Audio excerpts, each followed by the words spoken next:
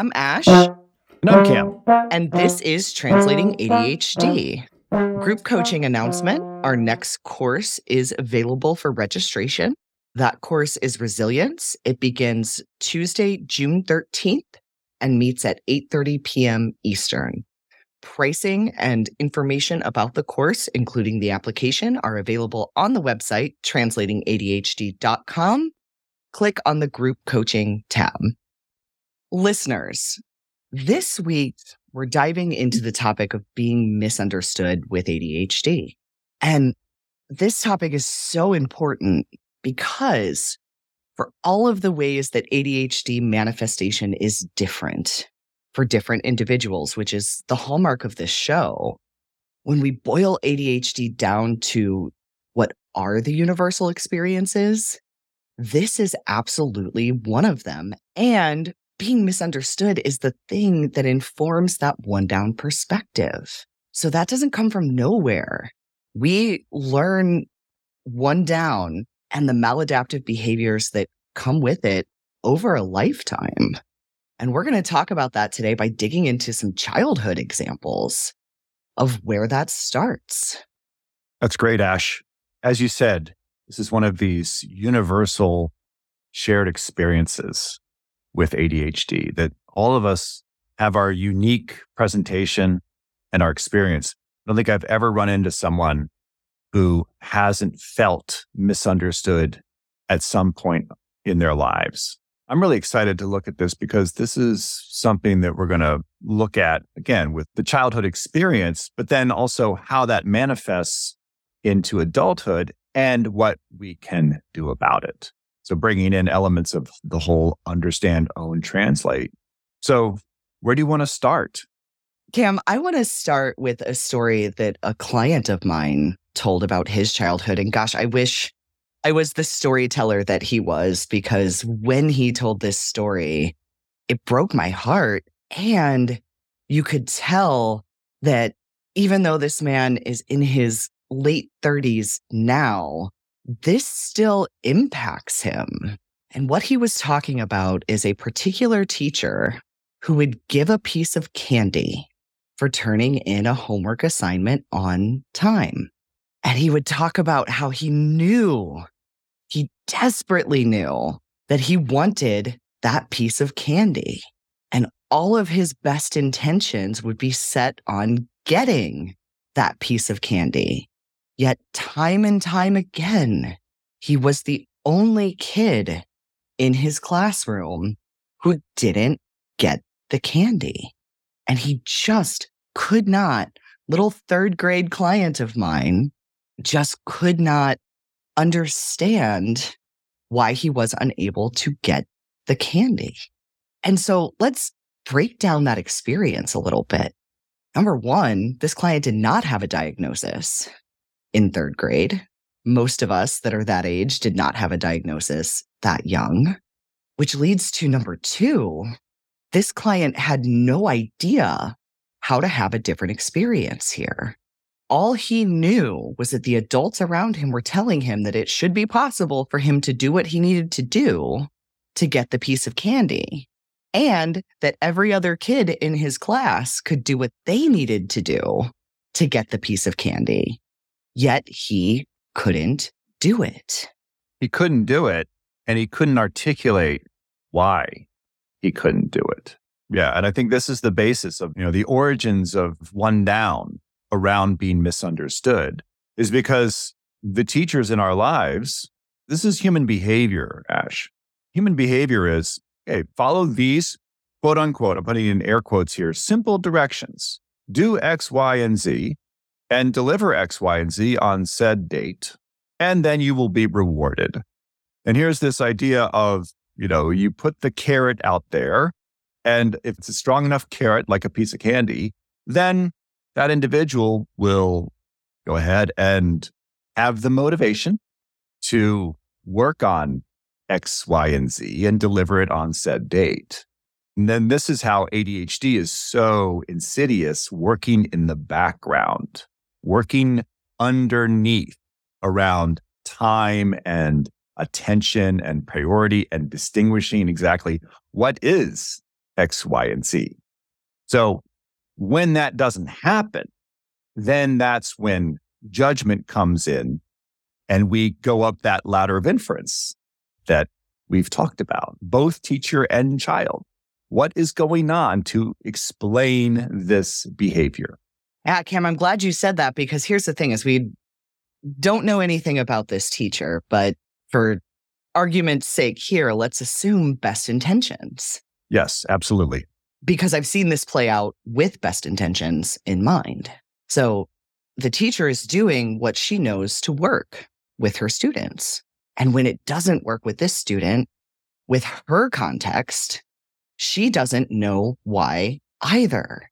And that's why this podcast is called Translating ADHD, is because not only is our experience a mystery to us, or can be, it's a mystery to those around us too.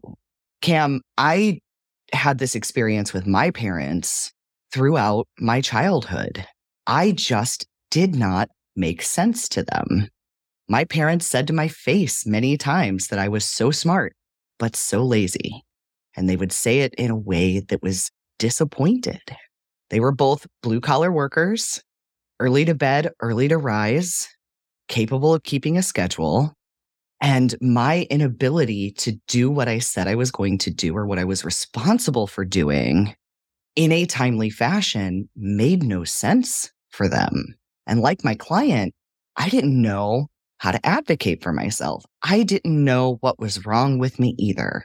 I just knew, looking at the example of my parents and setting my best intentions to do what they were doing that was making them successful, I just couldn't do it. And I didn't know why.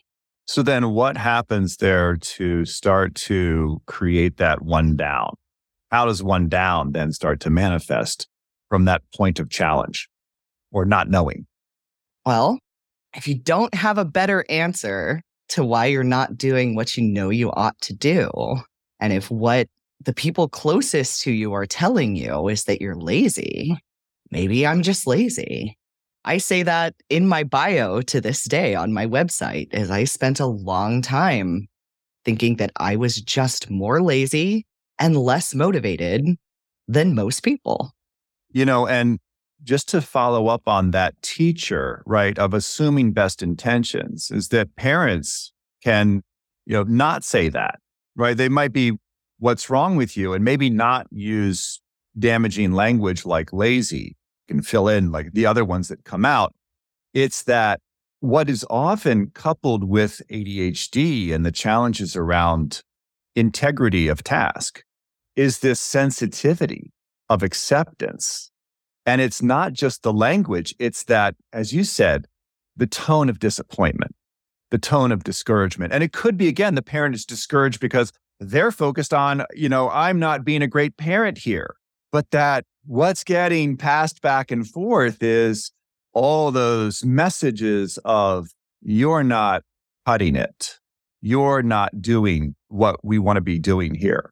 And that discouragement, frustration, anger, all those negative emotions are getting passed back and forth. And along that, all these assumptions. And meanwhile, we're not getting to what is actually going on. We go to character, we go to willpower, we go to, well, if they really wanted it, they'd go get it, right? Here's the candy. And I so appreciate you sharing that example of your client as a third grader, because it takes me right back. It was third grade and fourth grade where it seemed like everyone else in the class was getting some kind of owner's manual of how to be a successful student. It just was like, they're sitting down and they're writing a paragraph. I'm like, what is that?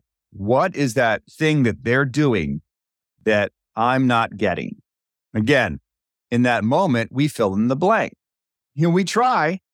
So yes, here are the sort of elements of what is going on. I want to come back to this idea of we can't advocate because all of those skills around distinguishing, right, sequencing, to observe objectively and look at what's going on and to really see these executive function breakdowns in play, they just don't present like other things. They're very much in the background, and it looks like lack of motivation, lack of interest, lack of determination, lack of any kind of desire of achievement.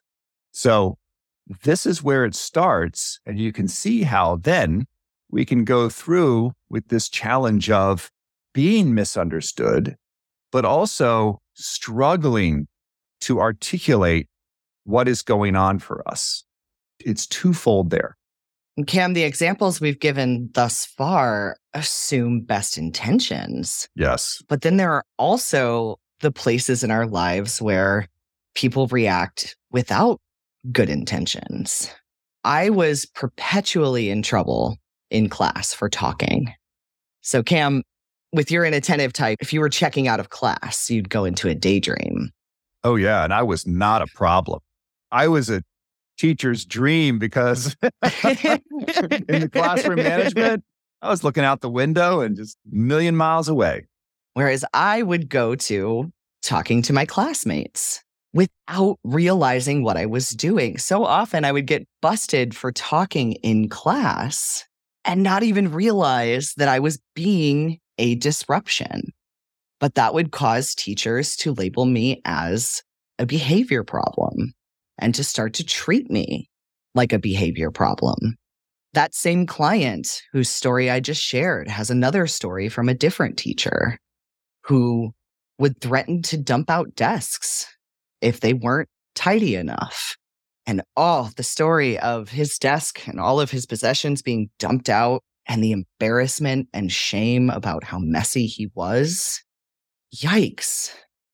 And so it is both the well-intentioned people and the not so well-intentioned people, the people that just see us as a problem or a frustration, layer on over time and form this sense of one down. I really appreciate, Ash, that we're looking at this whole area of being misunderstood, because I think it really is the basis. It sort of lays this unfortunate and sort of untenable foundation below us. And so when we start to do some work here, then we can really build that platform in order to create real change, right? So seeing ourselves in the picture and doing this understand, own, translate work. I just want to bring in one quick example of just remembering someone. We can get into this sort of rejection sensitivity place, this one down, and seeking validation, right? The big signal is around acceptance. I just need to be accepted by this person or this group or this organization. And there we are kind of clawing for acceptance, but not really understanding ourselves and our ADHD and how it's coming into play. And so this is work of understand, own, translate, is to really come back to understanding. And it's not so much about appreciating, but seeing how the ADHD is coming into play now and how it came into play back in third grade, right? So we can start to tweak those old stories, right? This is this healing aspect that we've talked about around when you get a late diagnosis. So the question I have is that client who struggled so mightily with the candy thing, what was some of the understand, own, translate work that they started to do to start to shift their one down thinking? Cam, it's a great question. And this was really about drawing parallels to where my client was in the current time, which was he had been let go from a job and he had been told that he should find a different line of work. And that created a huge limiting belief for him that it was him and his ADHD at fault here. The work we were doing both with that relatively recent scenario and with some of these older scenarios was going back and distinguishing. Building some awareness about ADHD and how it was showing up in these scenarios, and also distinguishing what was his stuff and what wasn't his stuff. So both with the adulthood scenario and with the childhood scenarios, it was about acceptance. Acceptance of what happened, acceptance of the role that ADHD played, and also awareness about what wasn't ADHD. I so appreciate how there's this interplay of your concept of what's yours, what's mine, what's ours. And in any kind of relationship stuff, it gets messy, right? Whether it's professional or personal. With judgment or feelings are at play, it's hard to really separate out and determine what is ours, right? What is yours, what is mine, and what is ours. And also, on top of that is this understand, own, translate piece. And that listeners, as you're listening here and you're going back and thinking about your own experiences, because as Ash is, sharing this third grade story, I'm going back to my own early childhood stories. And that not to make you feel bad, but to go back and to really start to create some understanding. So then you can accept. And it's not about seeking acceptance from others. It's accepting yourself first, right? At all parts of you, that you are perfectly imperfect. That's a really hard place for us to get to. Because we've cultivated this one down perspective and we've gotten used to taking on the blame. When you're in third grade and you're told it's your fault that you're not doing or not being what you're supposed to do or who you're supposed to be, we tend to take that at face value. And when that's the belief you carry into adulthood, it's a tough thing to struggle with. Cam, I remember the first time I advocated for myself with my parents, and I had no idea I had ADHD by this point. I was in high school. I had a car. I was driving myself to school and to my after-school activities and to a job, and I was showing up for those things. I also wanted to sleep in on the weekends. I tended to prefer to sleep in as long as possible, and I often got jostled out of bed in a jarring way by my parents who thought I was wasting the day. I remember your mom splashing water on your face was one story. Oh, yeah. And so I just happened across this article. I can still tell you the title. That's how much I remember this, called Let That Sleeping Teen Lie. And what the article was about is the science behind puberty and why teenagers need more sleep than adults do. So I took that article to my parents and I showed it to them. And I said, look, I'm showing up where I'm supposed to be showing up. I'm passing all of my classes. I'm working. I'm doing what I need to do. If I'm sleeping, please let me sleep. And here's why. The important thing about that story is it was my coming across the article first that gave me the awareness that I wasn't wrong or bad, wasn't doing anything wrong. My body legitimately needed more sleep.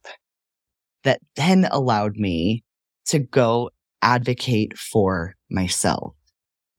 And we just don't learn how to do that as ADHD people, particularly people of our relative age group, right? Talking 30s through however old. We grew up in an environment where differences were not acknowledged or appreciated, where one was most successful at school or at work if you could fall into line. Even people who are diagnosed when they are children. I've heard lots of stories from clients where they were diagnosed at 6, 8, 12, right? These very young ages, but it meant nothing to them because the understanding is really at this surface level for all parties. The other thing I want to go back to is, as you were saying about how blame is generated and then often that blame sponge and how we will absorb the blame or we will reject the blame and dispense it out to others, right? My parents, my school, my teacher, this teacher, this person, society, right? That here's this energy, this negative energy of blame that we have to do something with. And the thing that I want to invite listeners to think about is, how is that blame generated in the first place? Right? Where does it come from? It comes from misinformation, misunderstanding, this assumption of, and then this stamp, as you said, you're a behavior problem. So the child then starts to assume like, okay, I guess I'm a behavior problem. And I know a thing about kids is they'd rather look bad than look weak, And so it's that, all right, you got a problem with me? I got a problem with you. And so that blame gets distributed right back. We're not building connections. We're not building understanding. So if you want to start to build this understanding, it's do your own work first. Back to yours, mine, ours is do mine, right? Work on yourself to understand and notice how negative emotions like blame are generated or sustained. I have a client who's in his 70s, and that emotion from childhood is still there. The feeling is still there.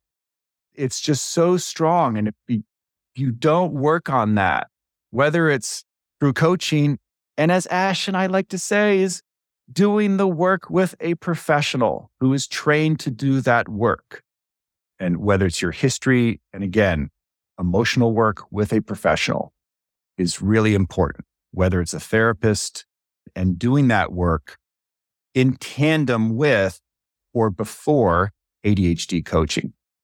Pam, I just want to take us out by talking about where I'm at today, because that little glimmer of awareness and that glimmer of self-advocacy, that wasn't the end of the story. I had a very complicated relationship with my sleep patterns, with what works for my body for a really long time. In fact, that was part of our coaching work as well. I had this limiting belief on board that I ought to be able to get up early. I ought to be able to keep a schedule. I ought to be able to do things a certain way that I've spent years cultivating awareness around, which brings us to present day and how things are kind of coming full circle. I am once again in puberty. Ha ha ha. But really, I am. And just like the first time, I am sleepier than normal. My body requires more sleep than it has in many, many years.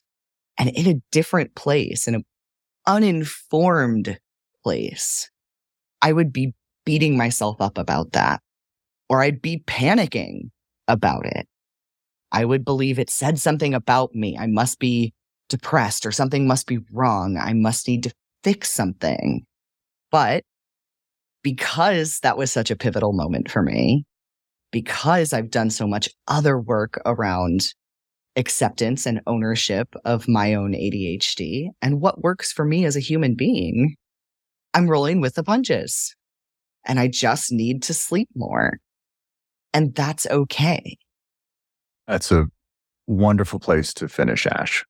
I really appreciate you sharing that. And the language there around a glimmer of awareness. The listeners, you have this awareness. You're here listening.